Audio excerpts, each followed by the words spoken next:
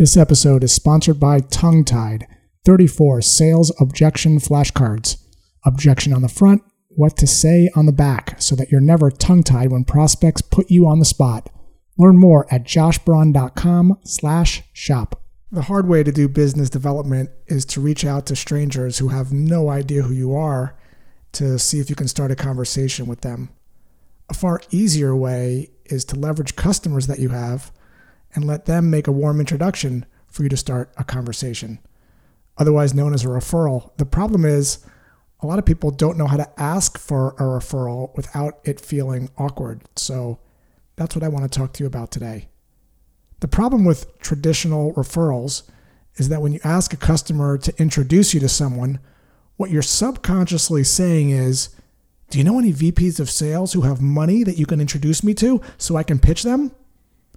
So customers are pretty guarded because they know they're about to unleash a salesperson on someone in their network. The problem is traditional asking for referrals comes from a place of getting, in other words, a withdrawal. And customers know that a salesperson is going to follow up relentlessly with someone in their network. Your customer's connection is no match for your double tapping and automated follow-ups, so they're a little apprehensive to give you names or to introduce you to someone. So let's talk about another way, an alternative. What if instead of making a withdrawal, you made a deposit? What if instead you came from a place of giving instead of getting?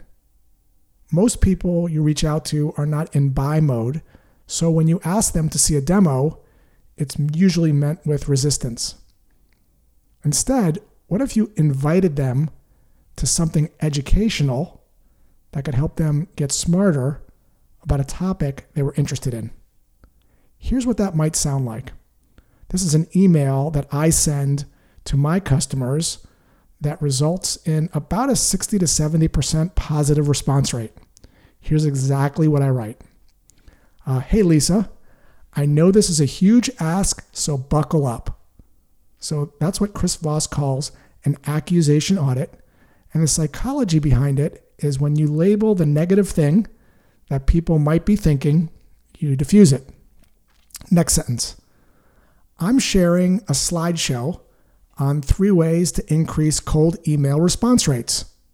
Do you know any directors of business development or VPs of sales that might benefit from this? So out of role play for a second, game off. What's going on here? I'm inviting them to something educational, a deposit, and I'm also suggesting some titles that I might be interested in so they don't have to rack their brain. Another way to do this is to take a look at your customers' first-degree connections and suggest some names, but that's a little bit of a heavier lift.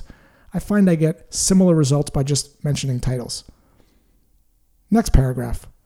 If you don't feel comfortable name dropping, no worries. You don't even need to reply to this email. I'll still send you brownies for the holidays, unless, of course, you hate brownies. So what am I doing here? Psychologically, I'm giving people an out. And when you give people an out, they actually feel more receptive to what it is that you're asking for. When you take people's freedom of choice away, people raise their shields. So this is for my business, but you can easily modify it for your audience. You can perhaps collaborate with marketing on a topic. You can steal slides from a webinar your company's already done.